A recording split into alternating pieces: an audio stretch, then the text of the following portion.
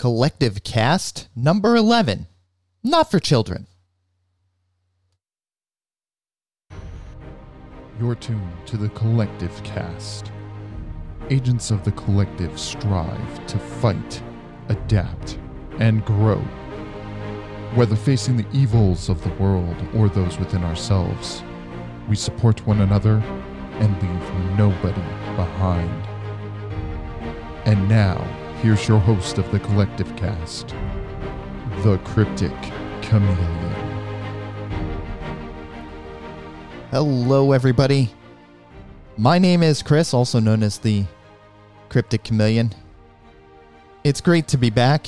I'm actually recording 2 podcasts in 2 weeks. That is rare. I don't think you're normally going to be seeing this. So, welcome back. This is the Collective Cast, the place where we talk about how we fight, adapt, and grow in everyday life and gaming. I hope that you all have been having a good week, and I'm really excited that I get to do another one of these because it's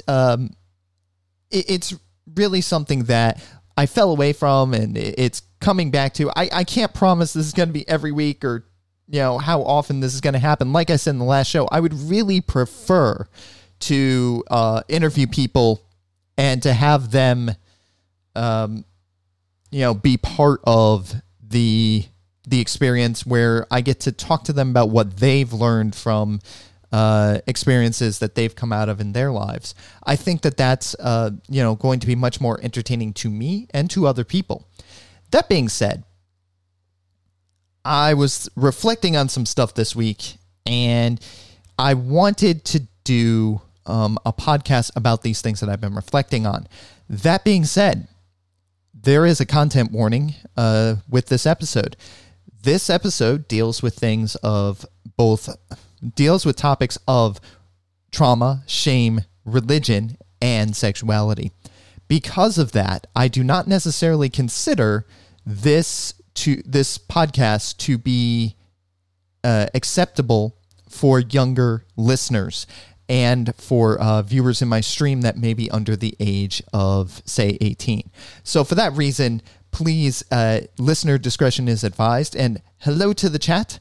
I am recording this particular podcast live while I'm streaming, and it would help if I actually switch scenes. Yeah. No, Sub-Zero is not under 18, trust me. So anyway, let's dive right into the topic at hand. And there's a road we're going to travel on here, and this road is based upon my own experiences. This is not necessarily based on it's based on my experiences, based on things I've read and stuff like that. I am not an expert here. The definitions I choose to use here are not necessarily made up off the top of my head. These are things where I pulled from resources here or there. So bear with me. First thing I want to talk about is trauma. All of us have trauma. Period. Everybody has trauma.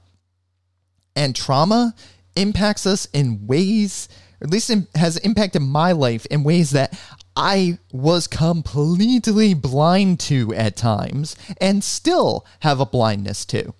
You know, that thing where people say you can't hear your own voice, really. You can't really understand how you look without looking in a mirror. And if nobody has a mirror to hold up for you, you don't know what you look like. You kind of can see what your nose looks like a little bit, like if you look down, but you don't know what you look like. Similarly, with trauma, you don't necessarily see the impact that it's having on you because you're living in it. So trauma is pain that has been caused by negative emotions, experiences, or some kind of physical incident. So for example, if you get in a car accident, even if you don't go to the hospital, it could still cause you trauma. I remember my first car accident. I laid down that night and, I was a little sore, but I laid down that night and my body replayed the impact, not the actual physical pain of the impact, but like my mind like gave me that sense of the impact of the car accident while I was laying in bed. And that kind of snapped me out of it. I was about to fall asleep and I was like, bam, ooh, yeah. So that is an example of a trauma, but Other trauma can happen, including bullying, including people shutting you down when you have ideas, people telling you you're worthless, people saying, oh, well, you're very intelligent, but you don't do this right. And it also has to do with how you, as a person, deal with criticism or deal with people doing those things. And trauma will always drive a person to protect themselves from experiencing the pain again. So naturally speaking, if you go and touch a hot stove and get burned, you're not going to want to get burned again. That's just the nature of the human mind. Is you learn what causes you pain and then you try to avoid it. That's what trauma does to us. And it doesn't matter if it's emotional pain, physical pain, etc. Our brains are designed to try to protect us from pain. And that can be a good thing. It's a good survival mechanism, but it's not. Because especially when a lot of the trauma that we experience, at least I've experienced, is emotional or psychological in nature, it's not like in the days of human development where humanity was surviving against predators. This is not predators that I'm trying to escape from. This is internal pain, mental pain, emotional pain. And that brings me to the concept of shame. So, Brené Brown, Dr. Brené Brown is a great researcher that I've listened to a lot of her stuff. Wow, that sentence didn't make much sense, but still. I've listened to a lot of Brené Brown's talks and her audiobooks about shame and how to deal with shame and shame resiliency, so to speak. And I'm just doing this as a reminder because I've talked about it before. There's a difference between guilt and shame. Guilt is, I did something bad. So I messed up on something. Okay, that's fine. Shame is, I am bad. I am messed up. I am the thing that is bad. So, and I know that when I was young, this is something, and even into my adulthood, when somebody would criticize something that I did, or somebody would criticize, something that I said, etc., I almost never took it as I did a bad thing. Instead, I took it as I am bad. I am bad because I'm doing this annoying thing. I am bad because I messed this thing up. I am bad because XYZ. And that comes from a lot of areas. So you can see how trauma might tie to shame. If I feel ashamed of a lot of things, shame is a very painful emotion. In fact, it is so painful that it will stick with us for a long, long time. So shame is a painful thing. So when I feel shame or I cause somebody else to feel shame, it leaves a lasting impact. And the problem is with shame, it can happen a lot in childhood development. So if as a child, I didn't get my needs met or didn't perceive that my needs were met in some way, shape, or form, then that would tie to shame. There's something wrong with me. And guess what? It actually, in almost all cases, comes down to parents don't know how to parent because there's no book for parenting. I could say that as a co-parent, I could say that as somebody that has a child. There is no book that can tell you how to properly parent, especially when, as a parent, you're coming into things with the impressions of parenting that you got from your own parents, which caused you the trauma that you experienced and the shame that you experienced. So a lot of shame ties into family upbringing, and a lot of trauma comes into family upbringing because if as a child, when I thought the entire world revolved around me, because children are necessarily selfish because that's the only way they would survive, and then those needs aren't met, or those needs are deferred, or there is only reward under certain circumstances, etc., then those things cause shame. It inherently causes a child to believe they are not worthy, that there is something wrong with them, that they are set apart, that they are broken. Now, for me, in addition to whatever family trauma I had, and yes, there is family shame there is family trauma there, and in most families there is. The other thing for me was that because of the mechanisms I developed to protect myself, and because of my natural inclination to be a chatterbox, that kind of carried over into school and into friendships, where I did not have a lot of friends. I did not feel like I belonged in public. I did not feel like I belonged in school. At times, I even fantasized about, especially once the X-Files came out, maybe I'm an alien. Maybe I was not born to human parents. Maybe, I was switched at birth. Maybe something else happened, because I didn't feel like I belonged in my family. I didn't feel like I belonged in my school. I didn't feel like I belonged in society. And even when I got to the 19 or 20 age range, I honestly thought that the world was going to end and I was going to die before I hit 30.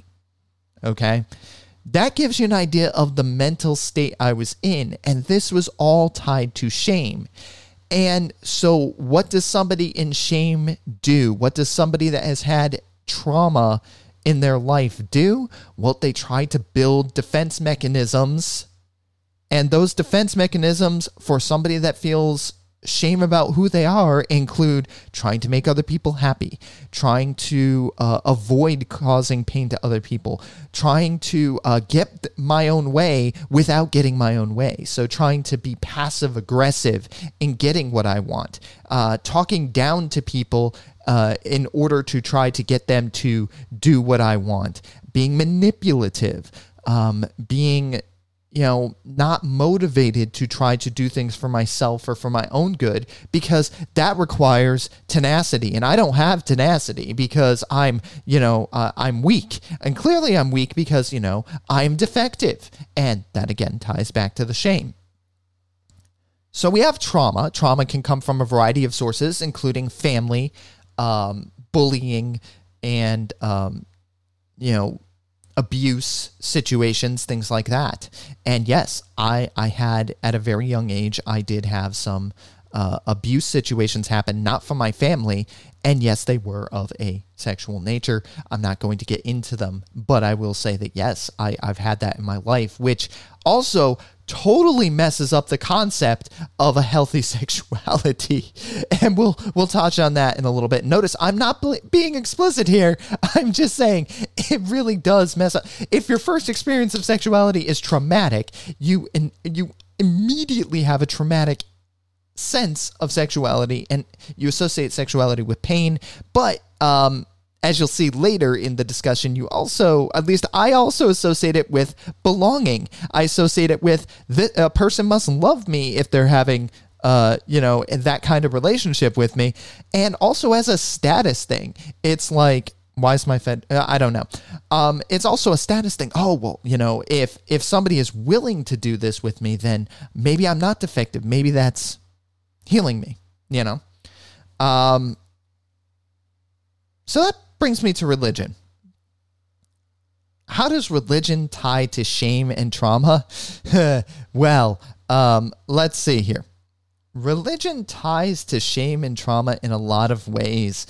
So when, at least I, growing up, didn't feel like I belonged anywhere, I really got into my faith life. And that's not to say that faith can't be a positive thing. So I don't want people saying that I'm turning around saying all religion is bad and should be banned. All spirituality is evil. Spirituality causes nothing but harm. That is not what I'm saying here.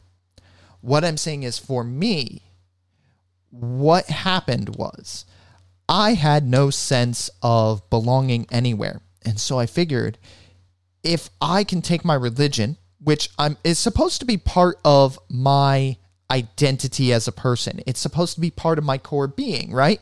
So I identify as my religion. You know, somebody talks to you and says, well, what religion are? Oh, I am a Catholic. Not I practice Catholicism. I am a Catholic. I am a Baptist. I am a Buddhist. I am this. I am that. It becomes a defining characteristic because there's a code of ethics that ties into religion. There's a code of conduct that ties into religion. And so as I begin to take my religion more seriously, or I thought I was taking it more seriously, I saw it as an opportunity to belong. I saw it as an opportunity to be good at something. Hey, I can do this religious thing well. I can be the best in this religion. I can really get to know this religion. I can live it out. I'm going to understand my faith inside and out, and I'm going to adhere to all the rules of this faith, because I thought it would help me to belong. Meanwhile, of course, that doesn't really help me to belong. In fact, it causes me to alienate myself from things. And not only that, but it did become part of my identity, which then drove more shame. Well, why? Well, as I mentioned, religion has rules. And spiritualist is fine. Religion, though, organized religion has rules. If you break those rules, there are consequences depending on what religion it is. Usually in the Christian faith, your consequences are you're going to hell. Now, that is specifically eternal damnation. That means that you don't just suffer now, you suffer forever. And this is largely part of the high church type of mentality. So we're talking Anglicanism, Catholicism, Baptist, Lutheranism, and what's the other one? Eastern Orthodox. All right. So these teach that, yes, God is forgiving. Yes, God loves you. But if you do these things, whatever they are, X, Y, Z, then it is a complete stepping away of God. You are spitting in the face of God. And even though the Savior figure, who is Jesus, died on the cross for your sins and was resurrected and put an end to death, you're still going to go to hell if you do these things against God, because clearly, if you commit these specific sins, it is so egregious that unless you confess it to God and say you're sorry in a sacramental way, you have separated yourself from God. God hasn't separated himself or itself from you. You have separated yourself, and therefore, you are going to not be able to live in happiness with God. You are going to be eternally damned. Okay, so let's stop for a moment and look at this from a perspective that from somebody who has trauma and shame in their life.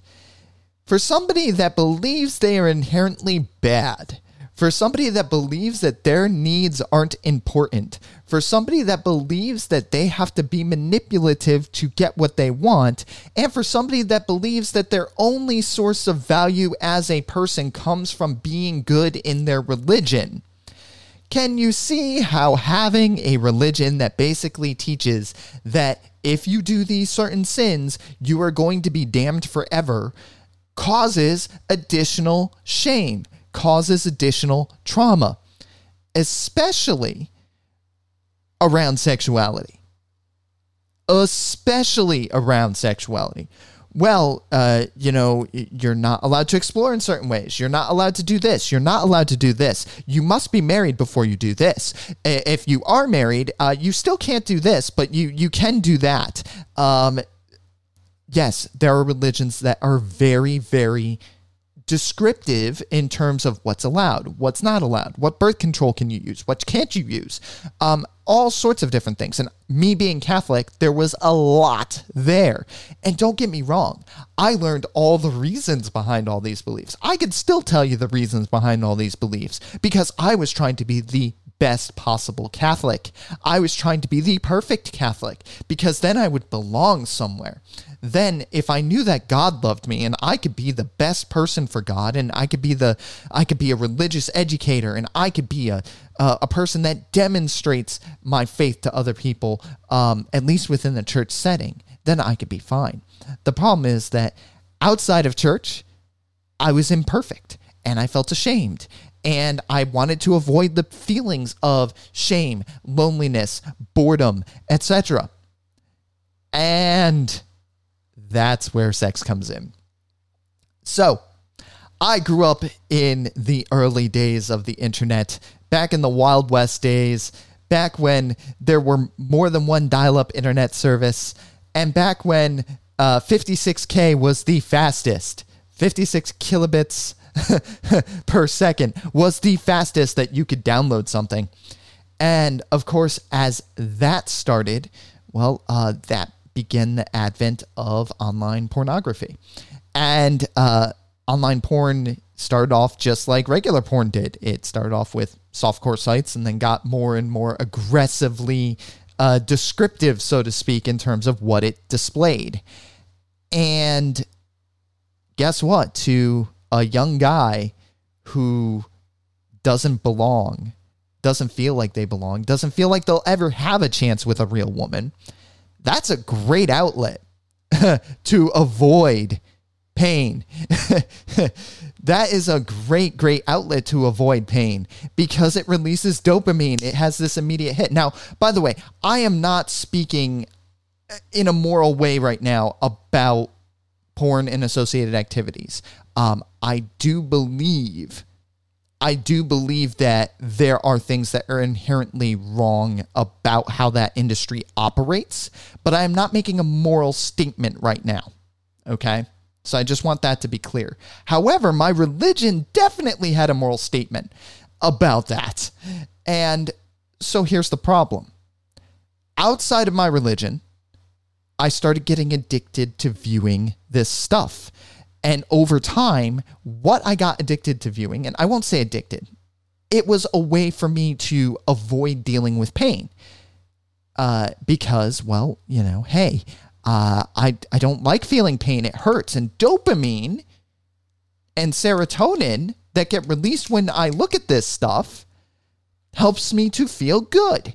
And so whenever I had to deal with pain, I would go and view stuff online and do other physical activities tied to self-pleasure. And it became compulsive, which made me feel even more guilt and shame, because this is something that my religion expressly said was one of those things that would permanently separate you from God and send you to hell for eternity. So I am now more defective. Because of taking place in these activities. At least that's how I felt.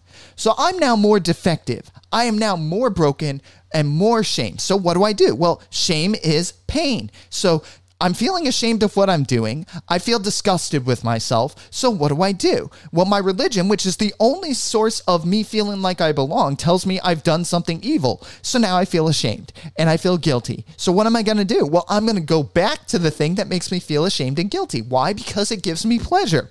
So I get into this never-ending cycle of pleasure, shame, more pleasure, shame, more pleasure, shame. And it goes on. And then I go back to my religion and I confess and I go to the confessional. And many times throughout my life, the priest had not great advice. Well, just stop doing that. Or, well, you're married now. That shouldn't be an issue. You have a wife that could be able to, help you with those needs. It's not about the need. It's not about that side of things. It's not about sexual drive. It's about, I feel pain, and the only way I know how to deal with pain is through this avenue. That's what it was. And so when you have trauma, you have shame and guilt and pain, and your identity is tied to a religion that now tells you that everything that you've ever done to deal with pain is unhealthy and is going to separate you from God permanently, you then get in a never-ending cycle. At least I know I did. And here's what I have since discovered, and it's absolutely insane, is that when I, at least, can separate these things from shame and guilt, they don't have the same addictive quality. When I separate anything tied to my sexuality from religion, from trauma, and from shame, and it takes a lot of work to do that, it turns out it doesn't have to be a guilty activity. And now, I'm not telling people, go out and do these things as much as you want, and it's perfectly fine. No, it can become addictive, just like, hey, you can have a drink sometimes, and it's not addictive. In fact, you could have a drink every night, and it's not addictive. But if you're drinking obsessively without actually thinking about it or without enjoying it, just because the feeling of having a drink helps you to deal with pain, that's an addiction. When something is being done compulsively without actually enjoying it, without actually thinking about what's happening, yeah. Oh, say that. Yeah. Coffee is the exception.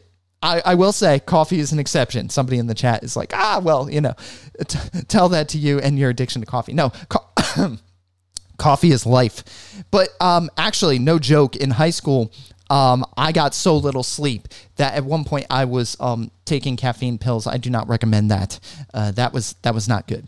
But that being said, the idea of a person's sexual drive being unhealthy, being sinful, just because they choose to explore that, is bad. The idea of it being unhealthy is bad, is what I'm saying. But that being said, if the focus is just on escaping, and that might not even be conscious, you have to be, I know I have to be honest with myself. If the idea of doing this is just to escape or just a sense of self-validation, that could be a problem. And so it comes to how the relationship is. And I find that I still struggle with that relationship with these topics because I'm not perfect. I still have all of my shame triggers. I still have all of my trauma triggers. I still have all of the triggers that my former religion built into me. And I have to, every time that I decide to walk a certain line, I have to judge for myself. Am I doing certain things or taking part in certain activities because I actually am focusing on that activity and really connecting with it? Or is it because I'm trying to avoid something else? So I believe there is a healthy balance with all these things. But the problem is, if I feel guilty or ashamed of doing them, then it's just going to lead me to do them more. The minute that the shame and the trauma gets disconnected in my brain, well, then I don't feel like I'm forced to do these things as an escape. And the fact is, many religions cause tons of shame around all of these things. Because the only way to perpetuate the religion, and I don't think this is necessarily a conscious decision on the part of the religions, but the only way that the religion continues is to keep people in that religion. So if my salvation, if my spiritual eternity is decided upon this, well, what are the vices, so to speak, of human existence? Well, the fact is that, yeah, the Bible is right. Yeah, the Quran is right. Yes, the Buddhist teachings are right. Anything that we crave from a physical nature can become a vice. So food can become a vice. sex can become a vice. All of these things can become a vice because, well, they feel good. Eating feels good because it's necessary for survival. Sex feels good because it's necessary for survival. Having a place to live in feels good because it's necessary for survival. Now, is it necessary that this place has all this stuff and we have 5, televisions and 15 computer monitors and everything else? No, that's not necessary. But people sometimes feel like it is. Again, acquiring stuff feels good because it gives us a sense of well-being and it gives us a sense of prestige and honor, but it really doesn't. That's why religions have so many rules around physical goods, around physical experiences, around alcohol, around drugs, around all of these things, because yes, they can become addictive when abused, but usually the abuse is because of a pattern of trauma and shame in somebody's life, and all religion does in that pattern is reinforce it by saying, if you do these things, eternal damnation, eternal consequences, not just consequences for next week, not just somebody, gets hurt by it, but no, for all eternity, which the human mind can't even fathom, you will be burning or you will not even exist. In some religions, you're not even allowed to exist in eternity anymore. You cease to exist because of your great sins. And I don't like that. And I'm not saying I don't believe there's something spiritual out there. I'm not saying that I don't believe there is a greater force behind the universe. I truly do. But I don't know if there is an organized system that I would want to be part of, because then all of a sudden your participation with that spirituality becomes shameful. Or becomes potentially shameful because of the moral code of that religion. Now, don't get me wrong. I think there are certain things that are in morality that are well defined. You don't just murder people for no good reason. If it's self-defense, that's not murder, it's self-defense. But I'm saying you don't go out and randomly shoot somebody. That would be wrong. So there are certain moral truths that are universal to a certain extent, although in some societies, maybe they're not. So it really, really is difficult. So what am I getting at in all of this rambling? Basically, one of the core things there's a lot of guilt about in society is sex, sexuality, etc., because in part of religion, but also because of societal norms. Because of the way that things are advertised on TV, the way that things are portrayed in movies, the way that things are portrayed, obviously, in pornography, etc. And there's a lot of guilt and shame around the idea of nudity. There's a lot of guilt and shame around the idea of self-pleasure or taking care of oneself, one's own sexual needs. All of these things cause a lot of guilt and shame in society. And it's worse for women than it is for men in some ways. Don't get me wrong, as a man, there's a lot that I feel guilty and shameful about, or at least used to, in regards to sexuality. However, for women, it seems to be a lot worse because there are so many expectations placed upon women. And don't get me wrong, I'm being a hypocrite when I say that because I'm a man and internally I have put expectations on women around these types of topics. So I'm not like saying I'm a perfect squeaky clean man and I'm here for the women and I'm here to defend women. Like, no, I'm just as messed up as everybody else. The point being, though, that there's so much toxic shame and guilt around these topics, and it's hard for me to even talk about this. It's hard for me to get out here and put out this episode because I'm honestly afraid, what if somebody judges me? What if somebody, what if I get deplatformed because I'm talking about these things? What if somebody's like, oh, he's, nasty because maybe he views porn, or he, takes care of his own physical sexual needs. What if something's, oh, that's gross. Who would do that? Well, that's the attitude. And at least in the United States, that's the attitude. there's also an underlying current of boys will be boys, but really, shh, don't talk about it. Don't let your kids know about this. It's bad. Save them from themselves. I think in other cultures it's not as bad, but keep in mind, the U.S. was founded on a very puritanistic religious value system. That's why in the East Coast, we don't necessarily call liquor stores. We call them package stores. Well, why are they called package stores? Well, because it was so shameful to buy alcohol at one point that you would go to this store and you would come out with a brown paper bag with whatever you purchased in it because you didn't want people to see. You came out of the store with a package, not with alcohol. Interesting, right? So I think the point is that the sooner that I, at least for myself, can accept that these things are healthy in moderation, just like alcohol is healthy in moderation, just like I believe that drugs like marijuana or even psychedelics such as psilocybin, ayahuasca, or DMT can be healthy in controlled circumstances. No, I haven't done them. Although marijuana is now legal in my state, I haven't tried it as of yet. But the point is, I believe these things can be healthy. And we spend so much time judging other people and stigmatizing other people. And yeah, I know that I was a judgmental person in regards to all of these things in the past.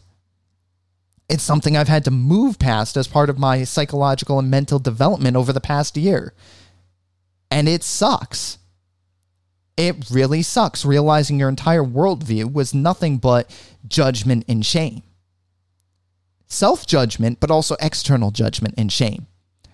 So, I think the point is that a lot of people need a lot of help in this situation. That's why therapy is important, and that's another area where guilt and shame come in. People feel so guilty about having to get help. Oh, you have to go to a therapist? Oh, you can't handle life on your own? No, I can't. I need somebody with training and education to help me to get through certain problems because I don't know everything and I will never know everything. Don't get me wrong. Sometimes I act like I know everything, but that's one of my faults. That's something I'm working on. I don't know everything. I will never know everything. I will never be an expert in every single aspect of every single thing, and neither will you. None of us are experts in dealing with our own trauma and shame because we've built a cocoon to keep ourselves safe. And guess what? That cocoon is not visible to us. That shield is not visible to us. We need somebody else to be that mirror, like I talked about at the beginning. That's where therapy comes in. That's where a trusted friend comes in. And that's where vulnerability comes in, where you have to be honest with that person. You have to be able to, when they ask difficult questions, answer them with integrity. And that's hard too, being honest with oneself. Which brings me to the topics of last week's podcast, which was, at one point I said, I am responsible for my own happiness, but does binge watching an entire season of a TV show truly make me happy, or is that a way of distracting myself from pain? Sometimes the answer might be yes to either. But the idea is being intellectually and emotionally honest with oneself about those things. So this has been a very interesting episode so far, and touched on a lot of things. A lot of things that, like I said, I have fear about. People might judge me for saying them. That people can have a healthy relationship with taking care of their own sexual needs and even potentially with pornography. That there are healthy ways to have relationships with these things. And the reason why most of the time it's out of hand is, one, because people are using it as a coping mechanism, which turns it into something similar to an addiction. And two, because society drives so much shame and guilt around it. Now, that being said, there is a caveat to that, and that is that the pornographic industry does have very bad business practices, and that there are people that have been severely taken advantage of in that industry. So it's also important to I guess, consider the potential impact that this particular industry has on people's lives, and to find, if you are going to look at content of that nature, to make sure that it is that it is sourced in a way that respects the dignity of the person it is sourced from, that it was not sourced in a way of coercion, that it was something that the person freely chose and wanted to be part of, and was not under the influence of drugs at the time, was in a good place mentally at the time, and that this wasn't something that was taken without consent. And that's hard to do, because there's been a lot of stories even about the largest producers of these contents or displayers of these contents where they are not following even the legal standards for these things. So that's the other thing to be very careful about. All right. So that's the caveat that I'm putting there. Also, the secondary caveat is that, yes, anything shown in pornography is a fantasy. This is not real life. It will never be real life. And while aspects of it might be real, really don't expect your own intimate life to be like that, because it will never happen, period. At least from what I've been told and experienced in my own life, it's not real, period. Anyway, so those caveats in place. Whew, tough topics, and ones that I'm sure that I'll get whiplash from and judgment on, and it's going to cause a lot of pain in my life, and I'm probably going to bury my head in the sand and, disappear. Like, I don't want to, but, it's a very dicey topic, and that's why I'm talking about it, because it is a dicey topic, and because, honestly, it's had a profound impact on my life in a negative way. And I don't want other people to have that same experience. So that's why I walked through this in a specific way. I started off talking about trauma because I've had a lot of trauma in my life, which causes a lot of pain that I want to avoid. Well, what's one way of avoiding pain? Well, finding something pleasurable to distract you from the pain. That's a driver of most addictions. What is one source of pain? Shame. Where does shame come from? Well, it comes from everything from not having needs met as a child. It comes from not feeling like you belong in society. And it also comes from religion, especially when that religion is what you identify with as a person and is where your only source of belonging comes from. And then, of course, a lot of shame, trauma, and religion, rules of religion tie into sexuality, and sexuality is a pleasurable thing, which makes it the perfect way of thinking that you can deal with life's problems and then feeling guilty and ashamed and going back into it. So there we go. Large topic, not necessarily safe for children, although I believe that if you are an adult and you have children that you are responsible for in your life, this is a conversation that you should have, and you should also think about your own. This is my opinion. I'm not an expert, but think about where your own standing is with these topics. Why are they so triggering to you? If they are, why is it that you have that gut reaction when somebody mentions something? If you're feeling like an immediate judgment action, that's tied to some kind of trauma or traumatic trigger. At least that's what I've discovered. It's tied to a behavior that makes you feel safe. And when something threatens your safety, you attack it. Or you freeze and shrink back. All right. So that was quite an episode. If you are getting any value from the podcast here, or, hey, if you're in my game stream, I do believe in value for value. Value for value is a simple concept. If you get value from what I'm doing, then show whatever that value is in return. That could be in terms of promotion. It could be in terms of, feedback, collectivecastfeedback@gmail.com. It can be interacting with me in the game stream chat. It could be all sorts of things. And it can also be monetary in value if you really feel so. And obviously, Twitch has different monetary ways of donating. I do have a PayPal account, but I also recently enabled what's known as the value block in the Podcasting 2.0 specs.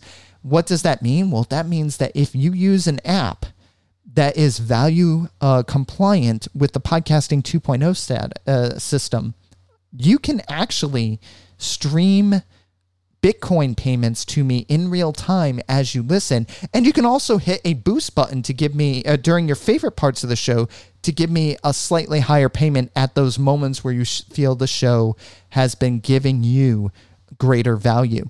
The app that I'm going to talk about this week that does that is the Breeze app. That's Breez. You could search for that in the in your Apple Store or in the Google Play Store.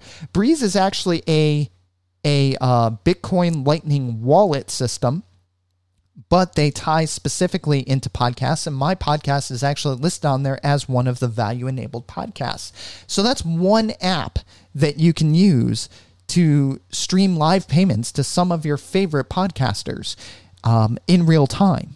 So that's pretty awesome. And obviously, you can control how many Satoshis you're streaming and how much a boost is, and all of those things. And if you want to learn more about that, please head to newpodcastapps.com or head to podcastindex.org. Both of those will lead you to the Podcasting 2.0 standard. And you could do a search for the Breeze app. It's Breez in your app store of choice, and that will help you to find that particular wallet. All right. So, all right, we're going to wrap things up for today. If anything that I've said has resonated with you, I would definitely appreciate hearing from you. collectivecastfeedback@gmail.com. Another thing that I would appreciate is if you have a story of how you've overcome adversity in your life. I would love to hear those stories. I could learn from them and we could share them with others.